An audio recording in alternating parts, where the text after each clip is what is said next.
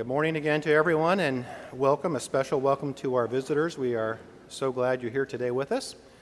It is my privilege today to lead us in our congregational prayer, and once again, if you are willing and able, if you would make use of the kneelers as we join together in prayer. And I forgot to mention, the two roses up here on the chancel, those are in honor of daughters Charlotte Rose and Lydia Elizabeth, born Wednesday, August 10, to Christina and Daniel Fredrickson. So what a blessing for them. Let's join together in prayer. Dear Heavenly Father, we come on bended knee before your heavenly throne, and we humbly offer our adoration and our worship. For there is no other true and living God but you. We proclaim with the psalmist, praise the Lord. Praise, O servants of the Lord, praise the name of the Lord. From the rising of the sun to its setting, the name of the Lord is to be praised. The Lord is high above all nations, and his glory above the heavens. Who is like the Lord our God, who is seated on high, who looks far down on the heavens and the earth? Indeed, our universe, our world, and our lives are ever under your watchful eye and providential care. For you are the creator and sustainer of all things. And you are also a personal God, for even the hairs of our head are all numbered by you. You are a God who is superabundantly loving, gracious, merciful, and patient with me, with us, covenant children that you have adopted and made your own. This is an amazing truth. But sometimes we succumb to doubts. We despair that our sin is too great.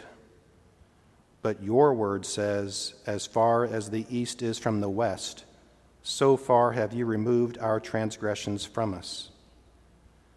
We strive in vain to earn your love and favor. But your word says, when the goodness and loving kindness of God our Savior appeared, he saved us not because of works done by us in righteousness, but according to his own mercy, by the washing of regeneration and renewal of the Holy Spirit, whom he poured out on us richly through Jesus Christ our Savior. We fear that our adoption as fellow heirs of Christ will be taken away as we fail you over and over. But your word says that neither death nor life, nor angels nor rulers, nor things present nor things to come, nor powers, nor height, nor depth, nor anything else in all creation will be able to separate us from the love of God in Christ Jesus our Lord. With such divine assurance in mind, we bring before you our petitions and the desires of our hearts. We pray for a restoration of body, mind, and spirit, for all those suffering the afflictions of a fallen world. We pray specifically for Brian and Joan and Una and Dick and Richard, and ask for healing and strength. We think of Jana Carver as she enters hospice, and we pray for the Heitner family as they minister to her, and we pray for comfort for all.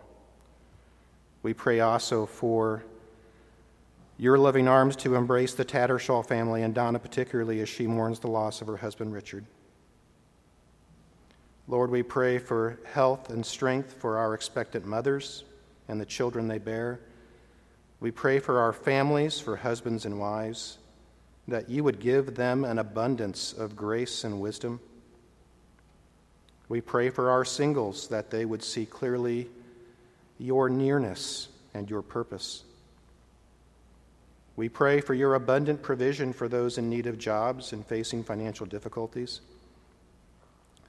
Lord, for this congregation, we pray for a supernatural outpouring of love for one another, thirst for your word, and compassion for those hopeless and lost in the kingdom of darkness. Use us to be powerful witnesses of the gospel of Jesus Christ in our words and deeds. Be with all those in leadership roles here at Redeemer, and give them eyes to see your flock as those you selflessly laid down your life for. Be with every ministry here at Redeemer and bless it richly. And as we grow in our maturity of understanding of you, may you receive all the glory through those ministries. Lord, we also lift before you this country and its leaders at all levels of government. We ask that our leaders would love and follow your word, that they would rule wisely and justly, and protect all those under their charge.